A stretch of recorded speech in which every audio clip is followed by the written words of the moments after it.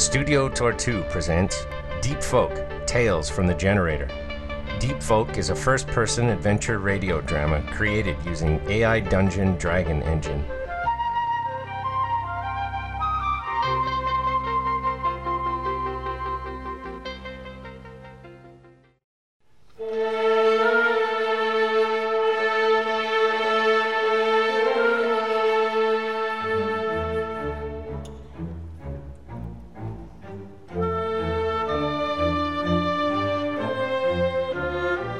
Hello, Deep Folk adventurers, and welcome to Brother Chili, Act 1, Episode 2, The Mystery of the Mermaid.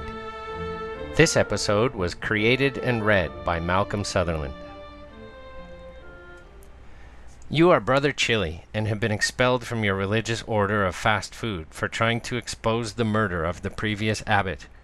You and Brother Cola Open managed to fight your way out of the abbey and escaped onto a boat headed to the mainland. With his dying words, Father Custard compelled you to visit the hot dog police in Neo, New York, talk to Chief Pringaman, and bring the mysterious keepers of the food to justice. You are currently on a week-long boat trip to the mainland. The captain of this ship is Ian Toller. And that is where our adventure begins.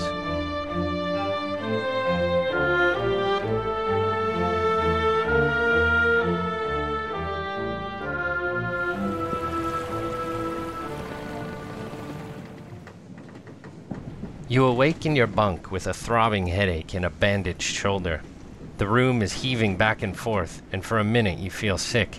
Then suddenly, you are violently sick over the side of the bunk. I'll get the bucket. A voice cries out. You look up to see Brother Cola Open rushing over with a bucket. He helps you up, and you look out of a porthole. You're at sea. What happened? You ask, groggily. We got on a boat, says Brother Cola Open. You stare at him. I think I'm gonna be sick again, you say, bending over the bucket. You continue heaving into it as the boat continues to rock back and forth. The memories of your trials come flooding back. The Abbey, Father Frankfurter, Father Santuzzo, poor Father Custard, and the escape. You retch again into the bucket. I'm sorry, brother, says Brother Cola Open sympathetically. You wipe your mouth and stare out of the porthole. You're at sea. Where are we? You ask. Going to New York, says Brother Cola Open. Gonna find the hot dog police. You clutch yourself to the bucket and vomit into it. Suddenly there's a knock at the cabin door.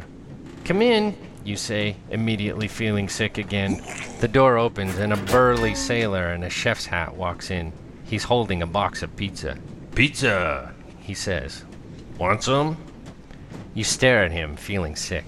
Come on, he says, offering you a slice. It's good. It smells delicious, so you grab a slice and quickly devour it. You feel better immediately. Oh, thanks, you say. I haven't eaten in a while. I know, he says. I've been watching you for the past few days. You look at him, horrified. It's okay, he says, offering you another slice of pizza. My name is Tom, he says.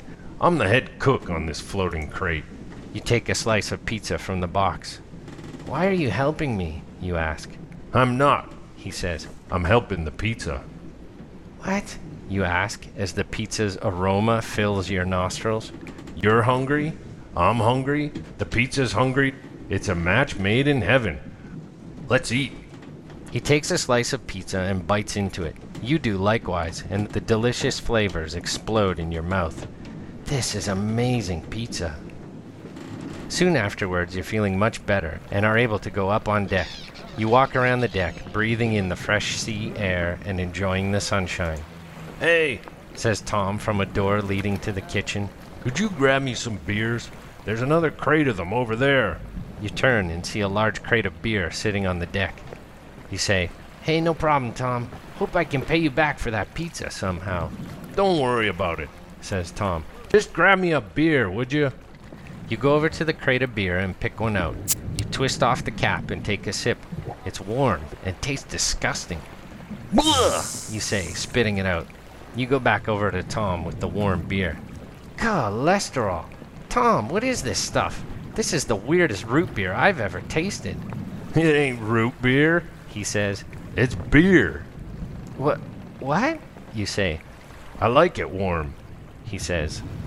Tom takes the bottle from you and downs it all in one gulp.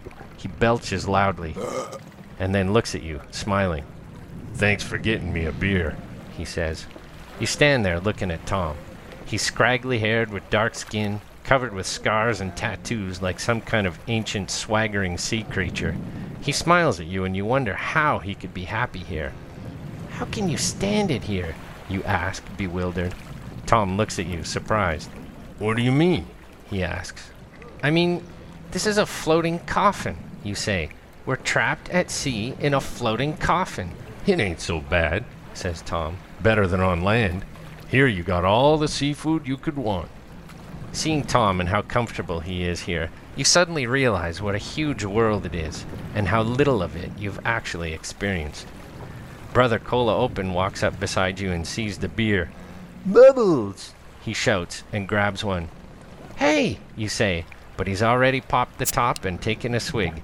He spits it out, spraying beer all over the deck.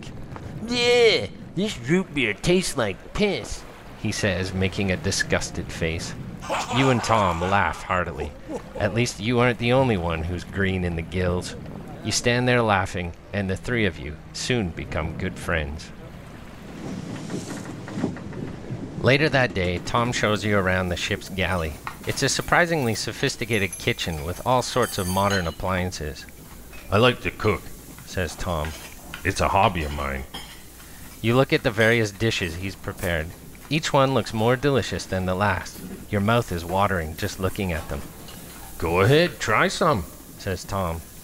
You say, this is amazing, Tom. The only type of food I've ever seen is deep-fried hamburgers and potatoes, That's 'cause you're a landlubber. says Tom. You haven't tasted the fruits of the sea until you've eaten some sashimi. He slices off a thin piece of raw fish and holds it out to you. You look at it, then at him. You open your mouth and he places it on your tongue. You chew it, and it's the best thing you've ever tasted. Amazing, you say. Here, have another slice. He says, offering you more raw fish. You eat several slices of raw fish, and then have a slice of some other kind of seafood. It's all delicious. You are so taken with the incredible culinary experiences that Tom has just shared with you, that you decide to work in the kitchen and learn from him. You have some more delicious food, and then retire to your bunk where you fall asleep. That night you toss and turn. The strangest dreams emerge from the inky blackness of your mind. You dream of walking along the beach with a woman, your arm around her. She laughs and points out at a starfish in the sand. The two of you laugh and smile at each other. You've never felt so happy in all your life, even though you know it goes against all your brotherly vows.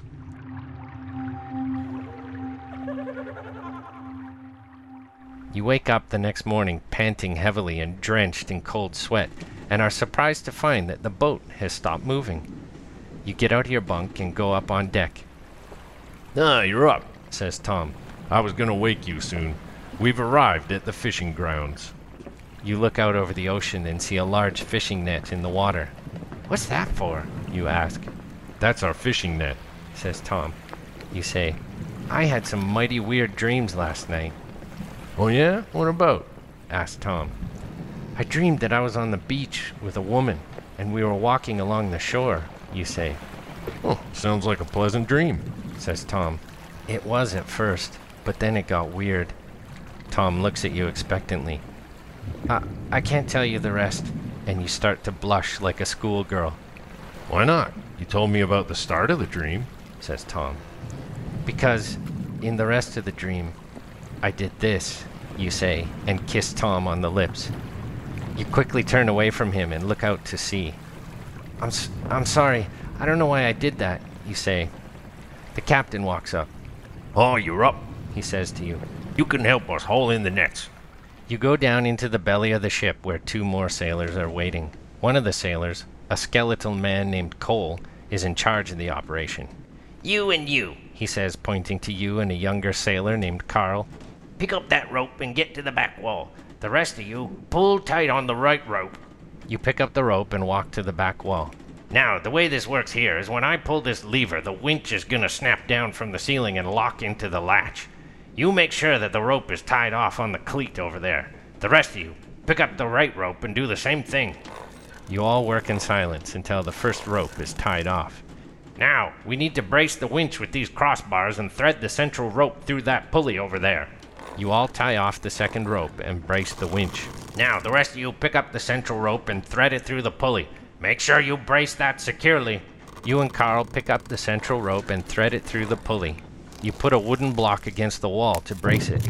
You feed the guide line through and tie it off with a governor's knot. Cole notices your handiwork and says, Well done, lad. You all go up onto the deck to survey the nets. Right, you two can go and have some breakfast, Cole says to you and Carl. We'll need another pair of hands to help with the intake in about 20 minutes. Jones and Brown just got themselves seasick, so you two will have to do. Bubbles, says Brother Cola Open. You head down to the galley, where Tom serves you an exquisite dish of pan-fried fish with a side of baked yam. You eat the delicious meal, and then go up to the deck. You're here. You can help us haul in the nets, says Cole. You and Carl take a rope each and walk over to the edge of the ship. Hand over hand, you both pull the nets in towards the boat. You don't think you've ever worked this hard in your life. There's something alive in there, shouts Carl as a huge fish breaks the surface. You all laugh and congratulate Carl, who is beaming with pride. It's a beauty, says Tom. We'll have it for lunch. Oh, well, what's that there, caught in the net?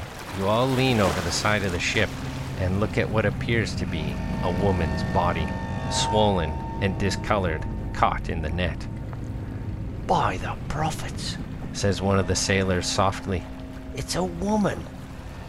You're holding the rope fairly tight, but your hands feel slippery as you realize that the leftovers of your horrible nightmare have just been regurgitated right before your eyes. You say nothing, but hold the rope taut as the body is hauled aboard.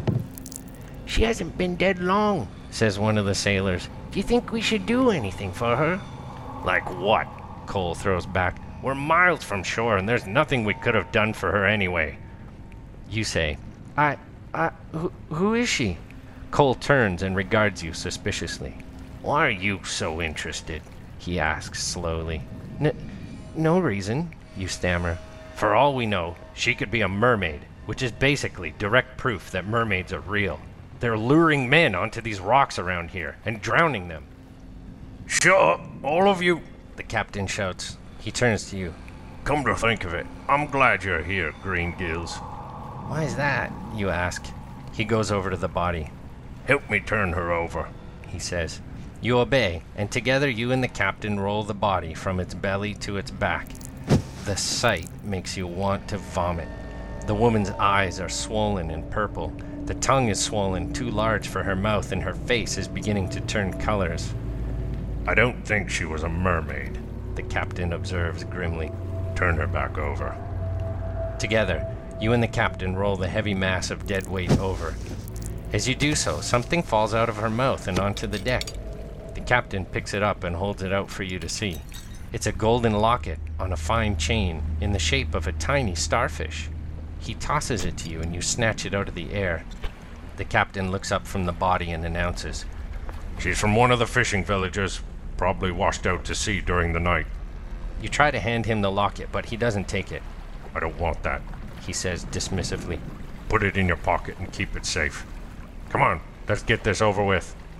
He continues and orders the other sailors to carry her down to the freezer. You stand there in shock when Tom appears next to you. You okay? He asks. I feel awful, you say. He puts his hand on your shoulder and says, She was just a mermaid. Getting fascinated by pretty faces is the way of the sea. You look at him, but he's looking away, out at the ocean. You appreciate the comfort, but still feel that you have stepped out into a world that you just can't understand. Everything is so different from the Abbey out here on the sea. You can only imagine what the streets of a huge city would look like. You shiver and go to put the locket in your pocket, but you reach for the locket only to find that it's gone from your hand. With all the distraction of the dead woman, you must have dropped it somewhere on the deck. You look around for it desperately, but the sun is in your eyes and you can't see anything on the deck. You'll have to look for it once the sun sets. As you get to work storing the day's haul, you cannot stop thinking about the dead woman or mermaid that you saw being hauled aboard. It was just too strange. The captain said she was from a nearby fishing village, but how did he know? You know that there are 7 villages spread around the Great Bay around Neo, New York, but you can only remember the names of 3, Nigando, Fallujah, and Tin. In fact, you lived in the fishing village of Tin as a young boy, but were sent away to the Abbey almost as soon as you could walk. You can't even remember what direction it's in. The first thing you do when you get back to your locker in the crew's quarters is to take out some books you found about the villages. Maybe there's some clue to where the mermaid woman comes from. You flick through them, but the only one that seems the slightest bit useful has only a crudely numbered coastal map that includes the villages. You spread it out on the floor and look for clues. Unfortunately, there isn't anything that tells you much about each village. They are simply numbered clockwise around the bay. Even more unfortunately, you did not know which way the fishermen numbered their villages. You could start at number 1, Nigando, or number 2, Fallujah, or maybe try number 3, Tin. You can't even tell which is which. Suddenly you get an idea. If you count off the points on a starfish, one of those numbers would be in the same place. There are 5 points on a normal starfish, so the 5th village could be Tin. That would mean... You jump up quickly and leave your cabin without putting anything back in its place. You walk speedily towards the captain's room, wondering if you should knock, but before you can decide, you hear his gruff voice coming from inside. You pause and listen at the door. Yes, I know, He's saying, that village has been giving us trouble recently. Yes, I suppose it's about time we made an example of them. Yes, a small fishing village like that won't even be missed by anyone. You don't hear any more, but what you did hear was unsettling in the least. You sneak off back down the hallway and decide to look for Brother Kola Open or Tom. They are both in the kitchen talking with each other. Tom sees the look on your face and says, What's wrong? You can barely speak. Tom, do you trust the captain? Why? What happened? I heard him talking to someone on the phone. I think he's gonna kill all the people in a village on our way to Neo, New York. Why would he do that? Asked Tom. What did you hear exactly? I heard him say something about an example and a small village not being missed by anyone, you explain. But that's not all. I think that mermaid we caught might have been from the village Tin. Brother Kola Open said. Captain said she's not a mermaid. Brother, I was born in Tin. I could have grown up with her for all I know. So what do we do? Asked Tom. You think for a bit. It would be unwise to confront the captain. You're only a lowly fry brother after all. On the other hand, you can't just sit around while he plans to kill innocent people. We'll have to find out when he's planning to do it and warn them, Tom says. How are we going to do that, you ask? Bubbles? Says Brother Kola Open. Great idea. Beams Tom. The captain gets loose lips when he's in his cups. But it's not even close to payday, you say, trailing off. We're not paying him off, Stinky. We're getting him drunk. Come on. And with that, Tom and Brother Kola Open rush off, leaving you behind. You shrug and follow them out of the kitchen. That night at dinner, you and Tom lace the captain's meal with a heavy dose of pepper whiskey. After dinner, the captain seems even cheerier than usual and declares that he will be in his cabin. You gather round as Tom knocks on the door and the captain lets him in. You two green gills wait out here. I'll get the captain to spill his beans, or I'm no chef, says Tom as he shuts the door behind him. You and Brother Kola Open wait outside, listening at the door. So, Captain, you hear Tom say, how'd you like the dinner I made you? Liked the sauce, hated the mushrooms. Why'd you give me so much? You hear the captain grumble. I thought you'd like them. I got the recipe from a lad I knew in one of the 7 villages. Well, get on with it then. So, the 7 villages. When are we going to attack one of them? Never. Never? But why not? Because I said so, that's why not. I'm the captain here, and I say what's get done and what don't. Oh, I just thought with all the trouble they've been causing lately... Tom stammers. You start to worry that Tom is losing his cool. You thought wrong, boy. Now stop pestering me about this. I'm not going to attack one of the 7 villages. That seems to be the end of it. The conversation turns to other topics. Menial tasks around the ship, like patching the hull with the scum that's always floating on the surface of the water, and other boring things. You're just glad that Tom didn't get into too much trouble. After about an hour, Tom emerges from the cabin. He nods down the hallway, and the three of you return to the kitchen. "So what did he say?" you ask eagerly. He denied altogether that we will attack one of the villages. Tom leans in closer. But I did learn something else interesting. "Oh?" you say. Yes. I've not had a lot of love for the captain in the way he took over this ship. Sold his soul to the mafia, he did. If anything is pushing him to get rid of the villagers, I reckon it would be the Dawn in Neo, New York. But I don't think he wants to, the captain.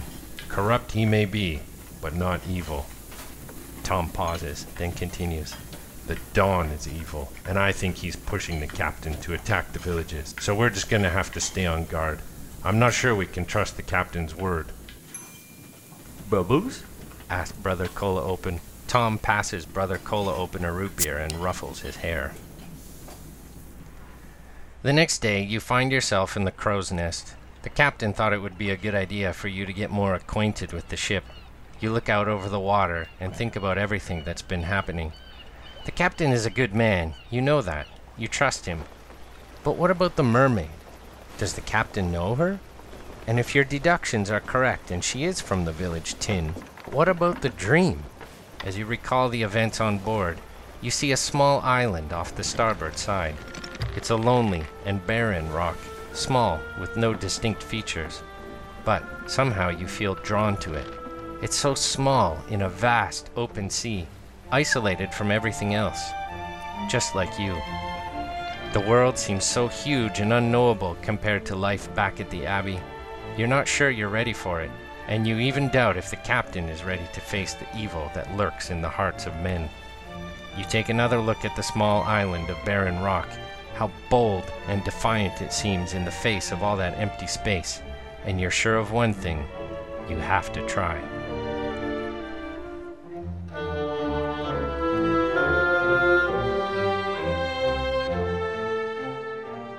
You have been listening to Brother Chili, Act 1, Episode 2, The Mystery of the Mermaid, created by Malcolm Sutherland and written with AI Dungeon Dragon Engine. This episode of Deep Folk Tales from the Generator is a Studio Tortu production and was recorded in August 2020.